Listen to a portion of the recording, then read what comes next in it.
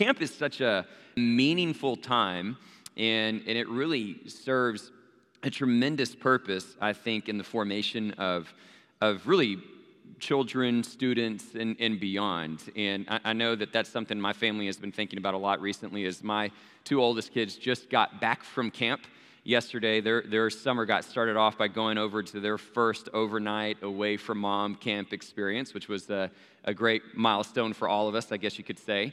And so it's been fun to have them back and to listen to their stories. It's been fun to think about what's on the horizon for our youth here and their camp experience. And so much of it has led to me really reflecting upon how some of those camp experiences were so formational for me in my own journey. Like, I remember when I was around that 10 to 12 years of age, kind of that age range, and I went to T-Bar-M Sports Camp in New Braunfels, Texas. And that was really the first time that my faith really began to kind of take root, and I really asked Jesus into my heart in a very sincere and honest, transparent way. And then I think about going to church camp as a high school kid, and I would often go with First Baptist Abilene to J&K Ranch. A few people in here have probably been there before as well. And that was so instrumental and so formative for me, because it was there in that environment that so many of my peers also got serious about their faith, and it kind of really brought together these seeds of accountability that were so instrumental for all of us to be able to navigate the high school years, being able to lean on one another and encourage one another with that sort of accountability. And then when I get to college, I actually went back and worked at T-Bar-M as a counselor, as a coach, and was able to give back by pouring into the lives of those kids and really learning what it meant to work hard and to serve and to pour into others that were trying to understand the gospel and take those first initial steps. And that actually led to an opportunity to go and do a sports camp in Zambia with T-Bar-M, which was my first mission trip that I ever got to go on, was to Zambia. And I can still close my eyes and picture the faces of those children, the orphans that we worked with in Zambia, and just the joy that we shared together, and how significant of a trip that was for me in confirming what I sensed was a call towards missions. And so I think back to these milestones that I had that were all associated with camp, right? I mean, camp can be incredibly significant in the formation of somebody's call in their life and in their heart. So I use that as a testimony to truly encourage you this week. Pray for these students. Sincerely, earnestly pray for these students, that the seeds of salvation would be sown in the hearts of those who have yet to truly believe, that accountability would be fostered, informed amongst these peers, so that they could lean on one another as they try to navigate whatever season of life that they're in, that God would stir up future missionaries, future pastors, doctors, lawyers, whatever the career may be, so that people can use it to His glory. That those are the things that take place so regularly in those environments, and we desire that for our kids and all kids that will be a part of it. So truly, pretty please pray earnestly for our children that will be experiencing that this week. I also want us to stop and think about the opportunity that camp has with spiritual formation as a way for us to even reflect upon why does it create such formative environments, and to kind of learn from it, right? Because I think one of the other reasons that camp becomes so effective is because you take a week or so out of your normal routine, completely disrupt your normal routine, and you focus entirely on God. And you focus on God in an atmosphere and an environment that infuses joy into your life, right? Because there's a lot of fun things that you get to do at camp. I mean, you act crazy. You do all sorts of just off-the-wall stuff. It's been hilarious listening to some of the stories that my kids came home with. But I mean, it is a joy-infused, God-focused break from routine. And I think that's part of what makes it so formational and so informative and life-changing for any of us that participate in it. And as I was thinking about that, it made me wonder, what happens when we stop doing that? Right? Because the reality is that all of us need to find those moments where we break from the routine, disconnect from technology, from our normal rhythms, focus on God, and do so in a manner that infuses joy into our lives. We need those moments, whether we're 35 or 55 or 75 or 15. But what typically happens is we kind of reserve it for youth, and then we get into adulthood, and we stop having that sort of intentionality, and then no wonder we lose some of these moments to really form ourselves spiritually. right? And we grow stagnant, right? The truth is, the reason I'm bringing that up is because spiritual formation should not stop. And so I don't know what it looks like for you, but give thought, give consideration to what would it mean for you in your life, for your family, for your marriage, if you literally just disconnected from your routine so that you could go focus on God in a joy-infused way. Like, and how just foundational and formational that could be for us. We need to pursue those things. And so while it may look different from each and every one of us, that needs to be something that we recognize, that spiritual formation doesn't happen by accident. It requires that sort of intentionality. And so work that into your life as you approach this summer season. Think about what that could look like for you. The last thing that camp makes me think of that does kind of help transition us to a little bit of what we want to talk about today in the scripture is this notion of faith, and in particular, where your faith really begins. Because a lot of us, it can often be connected to some of these sort of retreat camp-like experiences. And I know that was true for me. And I was thinking about that again last week as my kids were getting ready to go to their camp. It was the night before we were getting ready to take them, and I could sense the nerves settling in for my kids. It was kind of that excitement that they had leading up to it and getting packed kind of started to wear off because they were sitting there going, oh man, I'm going to be away from home and from mom and dad on my own for a week in an environment I've never been. And you could see the nerves kind of settle in that night before. And so I took a page out of the playbook that I actually learned when I was a coach and a counselor at TRM Sports Camp in college, which they told us, if you ever have a camper that starts to experience homesickness, don't talk about home. Right, like if they're missing mom, don't ask them what their mom is like. I just miss her so much. Get their minds off of it and actually get them thinking about camp and the fun that's going to happen the next day. And so that's what I did with my kids. I started talking to them about how exciting drop-off was going to be and some of the cool chants they were probably going to learn and all these neat experiences. And I was just talking about all the different fun things that camp often provides. And as I was telling them, I realized, I want them to recognize we're not just sending them to have fun. And we're sending them so that they can grow in their relationship with God. And I said that, and I referenced this story that I've mentioned to you before, and I mentioned just a second ago, that's where it really began for me. I was about 10 years old. I was at TRM Sports Camp, and I remember still gathering together in that little hut where we would come together as the whole camp and do worship and skits, and somebody would then get up and give a message. I remember seeing this young college kid who was the coach there sharing the gospel and talking about the importance of asking Jesus into your life. And then they encourage the campers to all go out and find a quiet place on their own. And so hundreds of campers go and get on this large football field, this large soccer field that's right there in the middle of the camp. And I remember laying down there by myself and looking up into the sky and just seeing the stars. And I prayed what was probably one of the most sincere and honest prayers I'd ever prayed in my life up to that point. And I just said, all right, Jesus, come into my heart. I didn't really understand what that meant. Couldn't fully grasp it, but it was so sincere. And that was the moment where faith really began. It happened in that sort of setting. And I'm curious, where did faith begin for you? Like, what was your moment? How old were you? In what setting? In what context? Was it gradual? Was it very specific? But faith has a beginning point, has a moment, even when we can't comprehend exactly what we're doing. And so what was that beginning moment for you? And similarly, I think the reason I want you to think back to the origins of your faith is because what I think all of us can attest to, regardless of how we might answer that question, is that we also recognize that faith is a journey, right? That faith is not really intended to be momentary. For a lot of us, it is. Right? It's confined to a particular moment. And if we leave it at that moment, it rarely grows.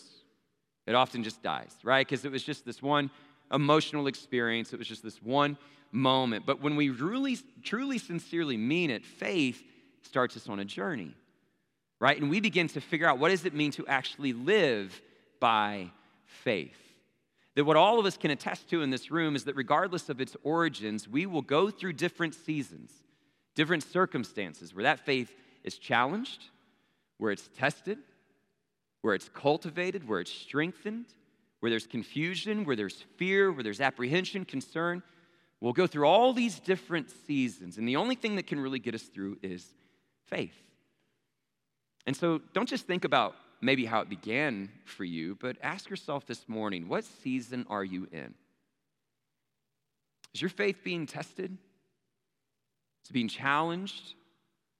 Are you facing fear, confusion, uncertainty? Like, what season are you in? And my hope is that as we kind of revisit the book of Romans this morning, we'll have an opportunity to once again be encouraged that regardless of what season you're in, regardless of the circumstances, whether you're on the mountains, whether you're in the valleys, living by faith is the thing that allows us to give praise to God no matter what situation we encounter. And as people of Christ, as believers, that's exactly who we're called to be, to live and to walk by faith and to give him praise. So that's my hope. And so I want to just pray for our time together as we get ready to open his scripture and for that faith to be stirred and nurtured this morning. Would you bow your heads? Let's pray together. Father in heaven, we do love you and we do thank you. We pray that you would speak to us now with your Holy Spirit, with your presence. God, that you would give us an opportunity to once again be reminded of what it means to live by faith, and that our faith would be encouraged, it would be strengthened, God, that your holy word would speak to us in profound and very real ways. God, that your word would be living and active, and that for no matter who we are, what our origins may be in terms of our faith or what season we're in today, God, that each of us would be able to look upon the cross of Jesus Christ and see your incredible love for us, and that our faith would once again be stirred and strengthened because of what he has done. God, that faith would lead us to love, that it would lead us to hope, and that we would understand each and every day what it means, not just to have moments of faith, but to live by it. So we thank you, Father, and pray this all in Jesus' name. Amen. Amen. All right, grab your Bibles, turn to Romans chapter 3. One time I had somebody ask me, hey, why do you sit on the stool some Sundays and other Sundays you don't? And I said, and they asked, they're like, it's usually because you're like giving a serious message when you're sitting on the stool. And so I've decided I need to preach some Sunday on a stool when it's not a serious message. And so that's today, just to throw you off so that the stool doesn't become sort of like visual cue that something serious is coming. I'm just tired. It's been a busy week, so I'm going to sit a little bit today. But turn to Romans chapter 3, and let me offer a little bit of a recap of what we've been covering really for the good part of this year. I want to really first begin with just a word of gratitude for Jason and his willingness to fill in for me last week as we were dropping our kids off at camp. And he was able to speak to you a little bit about the importance of Sabbath and rest in our pursuit of renewal and how important that is. And I was grateful for that message, and it really kind of helped bring a conclusion to this sub-series that we've been walking through where we've been focused in on Abraham and Sarah and looking at their story through the lens of what does it mean to find renewal as a family, right? Renewal within a marriage as husband and wife, renewal as mom and dad, and really kind of looking at the example that they set for us. Because we wanted to think through not just renewal from the lens of an individual pursuit, but a communal one as well, and especially within the home. But another reason that we considered Abraham and Sarah over the last several weeks is because that story, and Abraham in particular, becomes a chief and primary example for Paul in the book of Romans. And we're going to see that constantly referenced here in the next few weeks in particular. And so it was good to have that as a backdrop and context. But all of this really kind of stems from this theme that we introduced at the beginning of the year, to live as God's renewed people. And when we introduced this theme, we did so by looking at Romans 12, verses 1 and 2, right? Therefore, I urge you, brothers and sisters, in view of God's mercy, offer yourselves as living sacrifices, holy and pleasing to God. This is your spiritual act of worship, right? Do not be conformed to the patterns of this world, but be transformed by the renewing of your mind. It was that reference to renewal there in that context that led to that theme, right? That when we have our minds renewed, then what are we able to do? We're able to test and approve what God's will is, his good, pleasing, and perfect will. And so we looked at that as kind of the introductory launching point for this theme of renewal, and we extracted from those verses kind of key characteristics of the renewed life: devotion, discernment, and delight. Right, that when you truly view upon the mercy, give view to the mercy of God, when you fix your eyes on Jesus, the natural response is devotion or faith, right? To devote yourself to something, to commit yourself to something, to trust in something. And so we see the mercy of God, and it elicits this response of devotion.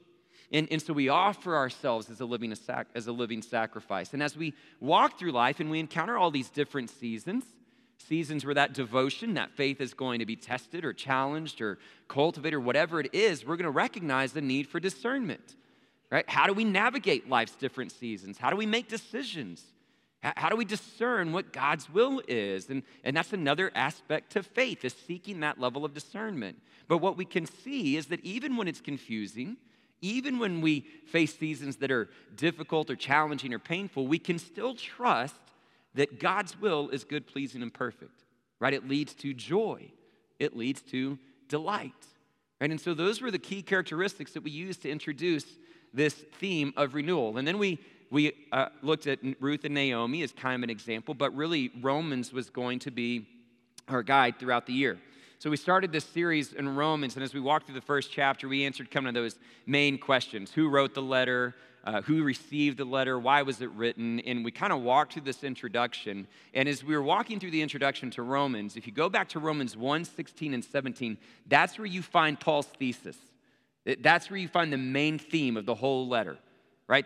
That Paul in this very, powerful description says, I'm not ashamed of the gospel, right? For it is the power of God and the salvation for all who believe, first for the Jew, then for the Gentile. For a righteousness of God has been revealed.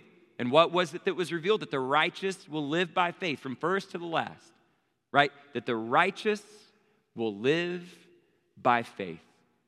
This is the theme. This is the statement that Paul introduces, and he does it with such eloquence and such power, that the righteousness of God is a righteousness that lives by faith. That's the theme. But what makes the journey through Romans so interesting is that you get to the very next verse, and Paul takes your attention off of the righteousness of God and back onto the wrath of God.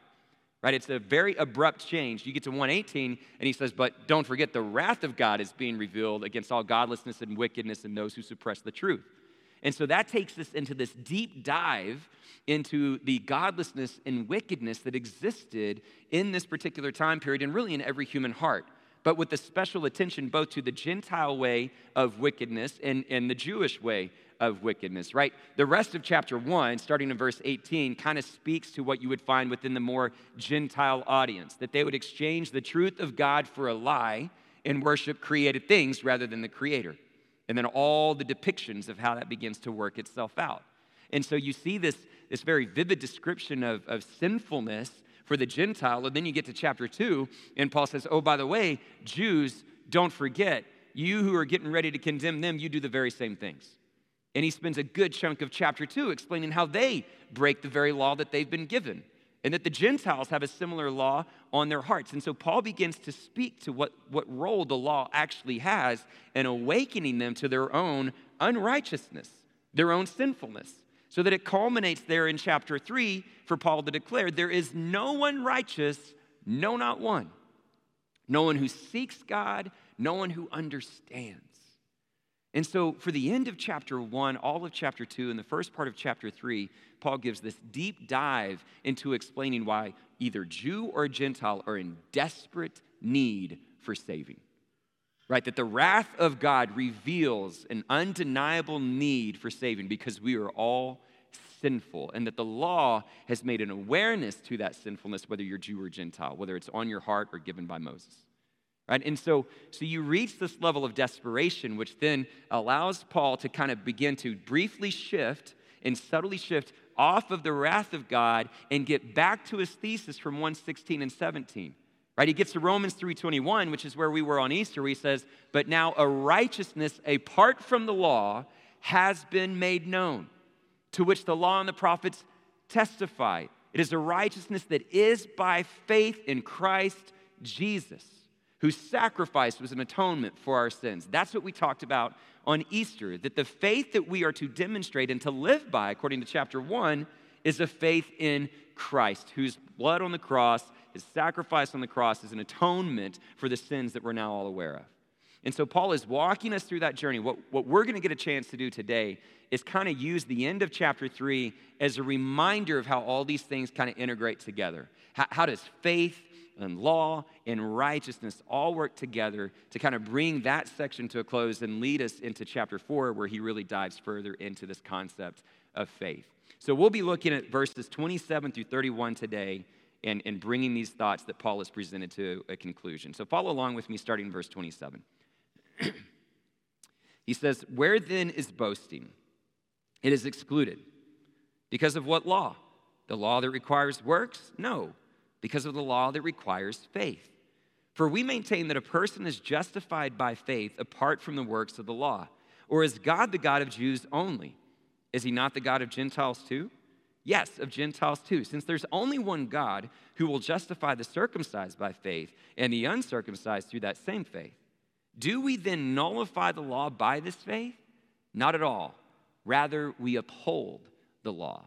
Okay, so you can hear the different elements of so much of what he's referenced in the first 3 chapters. This idea of faith, this idea of law, and how it all works together. Okay, and so as Paul presents this understanding of righteousness in the earlier part of 21 through 26, this righteousness that comes by faith, he then levels this kind of attack, this argument, this accusation that speaks to boasting.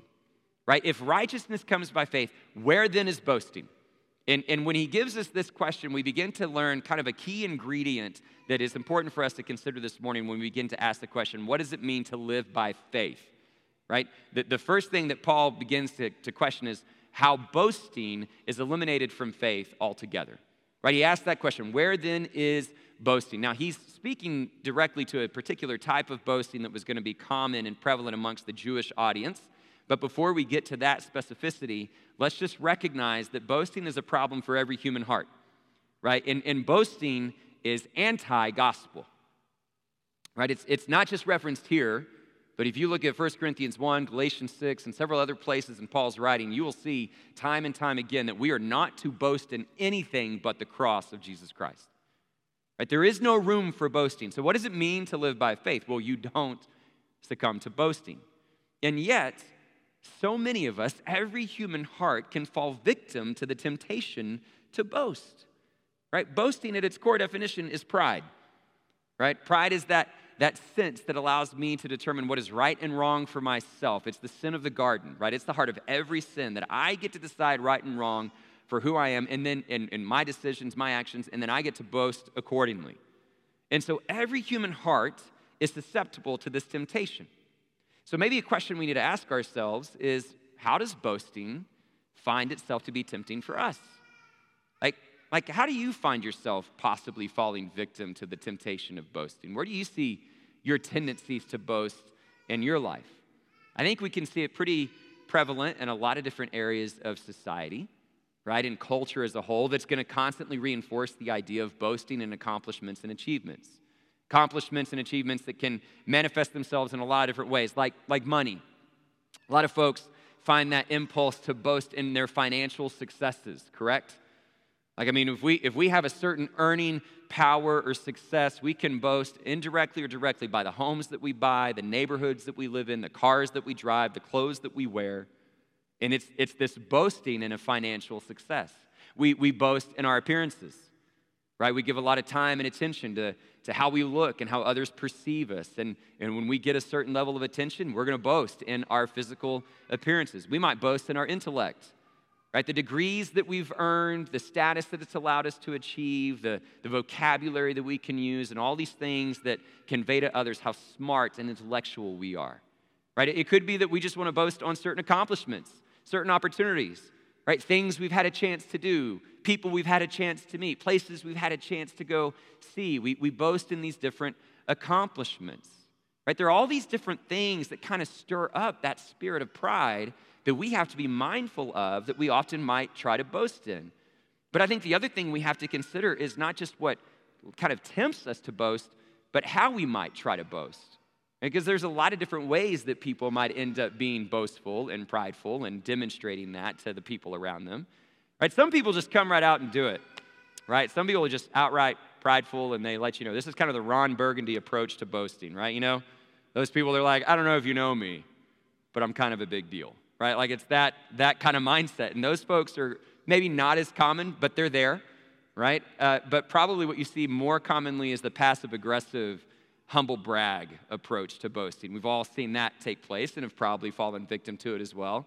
These are the folks that are going to kind of brag indirectly and try to maintain a posture of humility, but brag in the process. I remember I had a friend in college who sincerely in one of our conversations said, I pride myself on being humble. And I remember hearing it going like, can you say that? Does that work? Doesn't that kind of like contradict itself? I don't know, but you know that spirit, right? People that will try to give out a presence of humility while really bragging in the process. And social media has accentuated both of these tendencies, right? Because it's a platform of just constant self-promotion. So you can either do it passive-aggressively with photos, or you can do it just outright and brag. But we see people boast in all these different ways in a lot of different capacities. One that you may not think of, but I think needs to be considered as well, is that sometimes we boast by tearing other people down. Right? Like that's another form of boasting if you think about it. Right? And so we'll find the flaws or the mistakes or the negatives in someone else, and we'll offer critique about other people so that we can feel better about ourselves in the process. Right? And so sometimes it's a negative connotation that we assign towards others so that we can elevate ourselves. So boasting manifests itself in a lot of different ways and is motivated by a lot of different reasons. And so what does it look like in your life? Where do you fall victim to those things? But yet, I want us to recognize that this isn't just something we need to think about from an individualistic point of view, because it's not like churches are immune to this stuff either, right? This is something that can exist on communal levels, collective levels. You see a lot of the same thing take place within churches, right? They'll be prideful in how much money they can bring in or how many people they can bring in and how nice a facility can look or all their different accomplishments, the intellect that they can promote. Like churches can also fall victim to that sort of pride. And they can demonstrate it outrightly. They can do it passive-aggressively. They can do it on social media. They can do it by tearing down other churches, pointing out all the flaws that everybody else has. But look at our church, man, we do it right. Like Christians fall victim to this on individual and communal levels all the time. And what Paul is trying to say here is that when you live by faith, boasting is excluded. That's remarkable. Right? So if we're going to ask ourselves that question, what does it mean to live by faith? A key litmus test is to evaluate, is there any measure of pride and boasting in my life, my church's life? Man, boasting is excluded when I live by faith. That's a really powerful statement. And Paul begins to kind of dive deeper into it and helps us understand why we can say so definitively that boasting should be excluded. Because he begins to attack a specific mindset that the Jews in particular inhabited or like that they kind of accentuated in their own way of thinking, right? The way the Jews thought and the way that they were often guilty of boasting was because of the law, right? And he says this, it's excluded, but by what law? The law of works? No, the law of faith.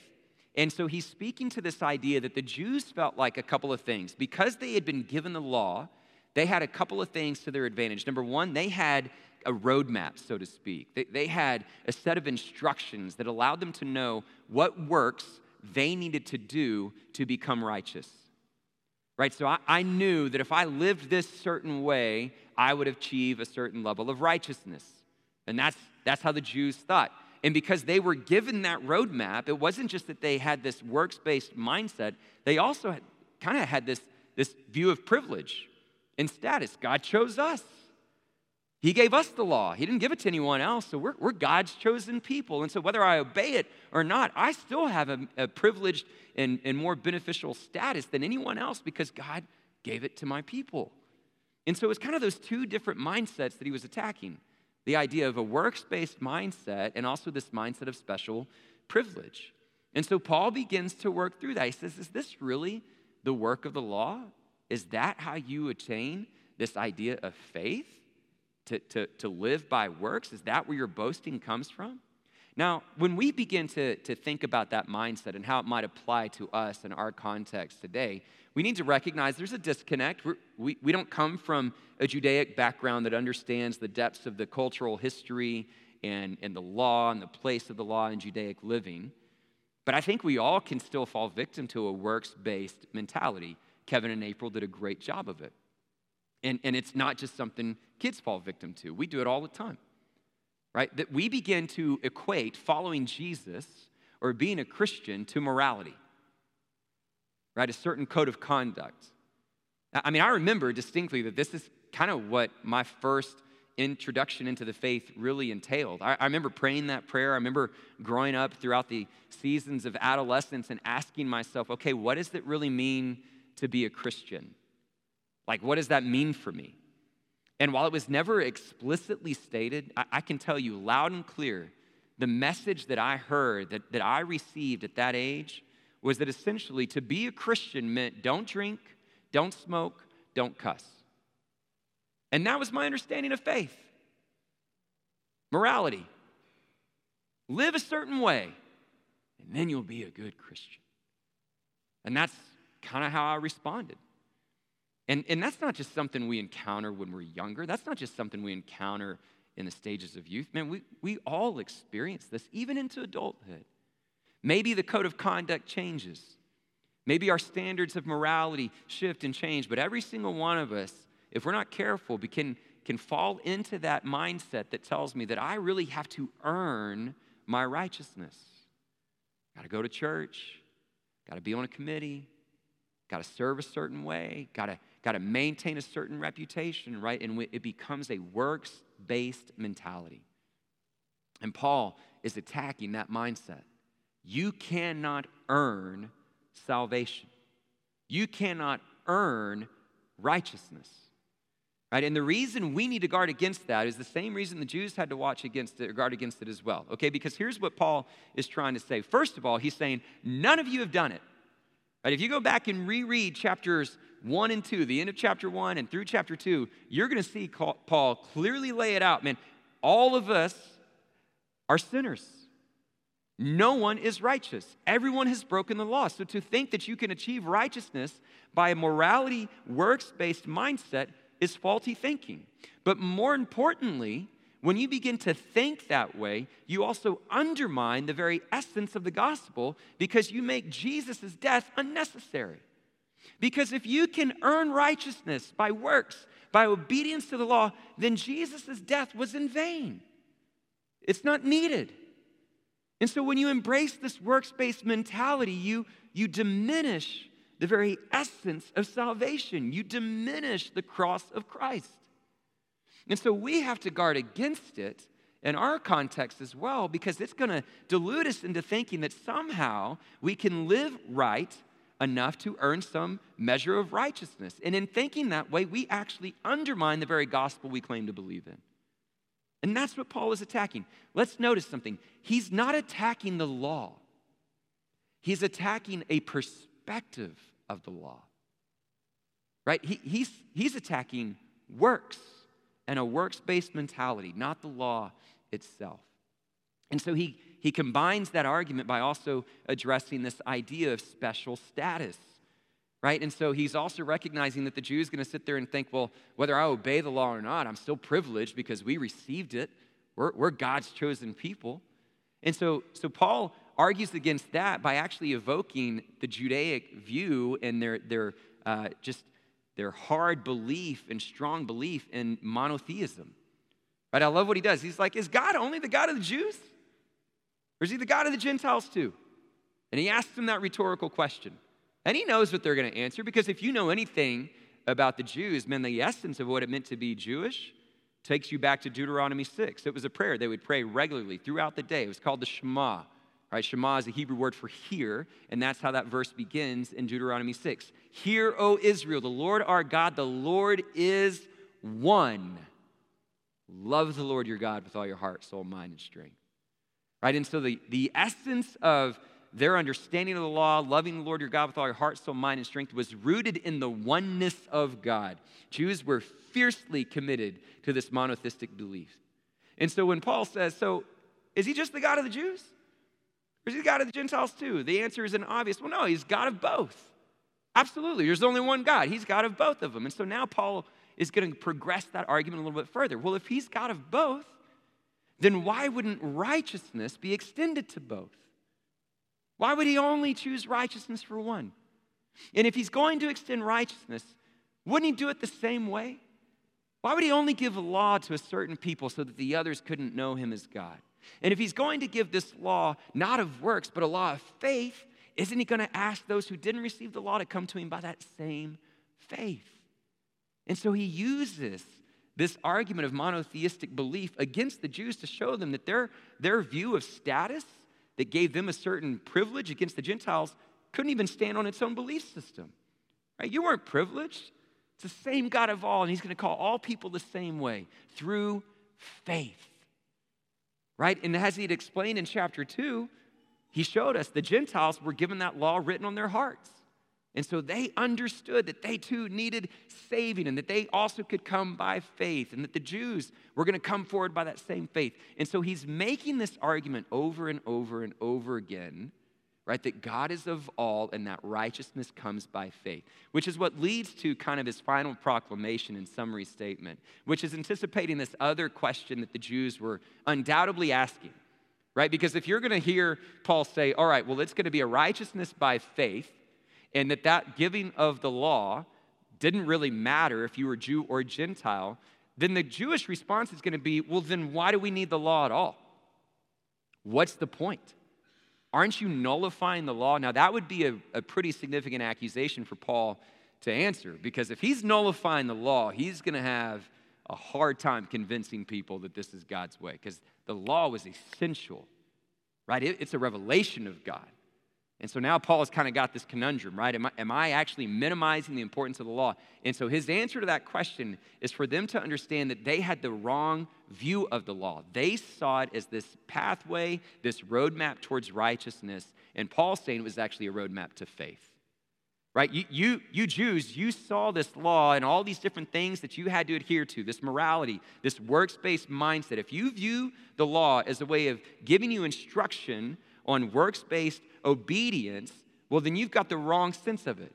But if the law was actually intended to be given to awaken all of us to this reality that none of us is righteous, that if it was given to awaken us to our own sinfulness and to see that we need a Savior, then what the law is actually doing is leading us to faith. That the law, by doing that and awakening every human heart, whether it was written on your heart or given to you by Moses, and helping you see that there is no one righteous, leads you to faith. So this law is not of works, it's of faith. So do we nullify this law? By no means. We actually uphold it.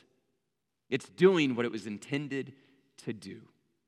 It's a remarkable statement, just a few verses for Paul to really unpack all these different nuances of law and faith and righteousness that is applicable to us, right? And so if we were to try to transition here to some form of application, kind of understanding now what Paul is really trying to argue here at this section of the letter, think that the tricky aspect to this conversation, and again, you saw it in the children's message, is understanding then what role transformation actually plays then in our lives. What role does morality really play for us? Because it's not like it's unimportant.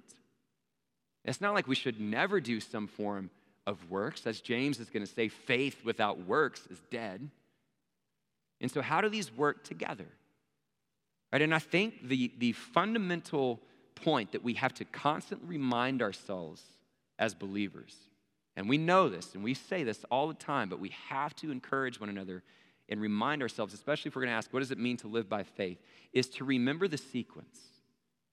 Like to remember the order, the source of transformation. Right? What we see in the gospel, when you look upon the mercy of God and you see him fully express his love to us by sending his own son who would die on a cross and live and die and be that atoning sacrifice to remove our sins so that we could be justified freely, as Paul says earlier. If we look at that, then what we have to never forget is that grace and love leads to transformation. Transformation does not lead to grace and love. That is such a fundamental part of the gospel that we can never forget. And too often, even subconsciously, even directly, and that's what our boasting can reveal, is that we've fallen back into this idea that somehow our decisions, our morality, our actions can earn us righteousness. When the reality is, grace and love leads to transformation. Transformation doesn't lead to grace and love. And so let me try to close with a story that I think brings this together At least it does for me. I hope it does for you as well. To me, it kind of creates a picture that maybe we can hold on to. How do I take all these nuances then and apply it so that I can live by faith? What does that actually look like practically? All right, so here's the story. And I've shared this story with you before, but I think it was with a slightly different point in mind. But I'll repeat some of this today. When we adopted Wu from China, he was a little less than 2 years old, and he had a bilateral cleft lip and palate. And so you saw him, and it was significant disfiguration to his mouth. And I mean, it was pronounced. And by the world standards, anyone would look at him and say, okay, that's not what was intended. He had a major gap on two sides of his upper lip and no palate whatsoever in the roof of his mouth. And so by the world standards, you could see that and label it as brokenness, deformity, disfigured, whatever. And one of the things that really kind of surprised me, but really grabbed a hold of me, is that within the first few moments and days of having Wu as our son, like, we just fell in love with him, and we actually loved this part of him. Like, his smile was so unique and so different. And he'd grin, and his mouth would just spread in this very cute, just adorable way. I mean, it was beautiful. Now, the world wouldn't call it beautiful, but we did. And we loved it. And we loved him just the way he was. Right? To the point that even knowing he was going to get surgery, there was even kind of like a little bit of a grieving process that he would not be who we knew him to be when we first had him. But we knew he needed surgery. Like, we knew that part of him needed to be transformed. Right? Because we knew that everything the world was going to throw at him, he was going to need to be able to speak. He was going to need to be able to articulate. He was going to need that transformation to better encounter the world. And so we signed him up for these surgeries. And when he was around 2 years old, he went through a series of surgeries to have it fixed and transformed. Now, he was 2, and he couldn't speak in a way that we understood. And so I don't really have a clear, definitive way to know what he was thinking when we took him in for surgery that day. I really don't know. But I think all of us could probably relate to and try to empathize or sympathize with a young child and acknowledge that there was probably fear. Right? He was probably confused. He was probably worried. And on the other side of it, there was pain. And there was a time where those scars were going to need to heal. And so he's feeling all those different things. And so what does he have left to go through it? The only thing he has to navigate all those emotions is faith. Somehow he has to, in his own little childlike heart, trust these 2 new people in his life that he has just met, that he's calling mom and dad, and trust that they're going to do what's best for him. That's all he had. And I can tell you now that I know him, even more so than I did then, that I would suggest that probably one of the big things he was wrestling with was whether or not we were going to be there when it was all said and done. I'm sure that when they wheeled him away for surgery and he looked at us, he probably, in his own little mind, in his own little way, thought, are those faces I'll see again? Or just 2 more that'll fade away like all these other faces I've had in the first 2 years of my life? He just wanted to know if we'd be there. And so he comes out of surgery, and yes, there's pain, and it takes time to heal. But he saw that mom and dad were there, and we got him through. And it strengthened his love for us. And that to me is faith. That to me is the picture of what all of us are trying to apply with these verses when we say, what does it mean to live by faith? Right? Wu's surgery didn't get us to love him more. Because we loved him, we wanted that transformation. God loves you just as you are. He sees you for your brokenness. He sees you for the disfiguration that sin causes on that has been created in his image. He sees us in all of our brokenness. He loves you. He loves you. Jew, Gentile, male, female, slave, free, young, old, black, white, you name it, he loves you. And so he looks upon us with that love that has been expressed through Jesus, and he says, but I know what the world is going to bring. And I want you to be ready for it. And so you're going to need transformation. And I'm going to take you into seasons of life where all you're going to be able to have to navigate fears, concerns, confusion, pain, healing is a childlike faith. A faith that helps you see that whatever that season might be, that you're going to get through it, and I'm going to be with you every step of the way. Whether it's on the mountains or in the valleys. I'm going to take you to these moments. I'm going to take you through these seasons. And if you continue to trust in me and trust in my love, you will discover time and time again, even when it doesn't make sense, even when it's hard, even when it's scary, even when it's confusing, I'm here for you. I'm going to transform you in a way that allows you to respond to the world around you and helps you better see the love that I have for you and will help you grow in your love for me. That's what it means to live by faith. So whatever season you're in, church, know he loves you. And however you may feel facing that season, he's going to walk you through it. We have a God that is with us on the mountains and in the valleys. And so living by faith allows us to enter into any season of life and give him praise. Because we know that his will is good, pleasing, and perfect. We know that he loves us because he sent his son to die for us. And so no matter what we experience here, we'll give him praise because we live by faith. Let us be such a people. Let's pray. Father in heaven, we do thank you for loving us just as we are.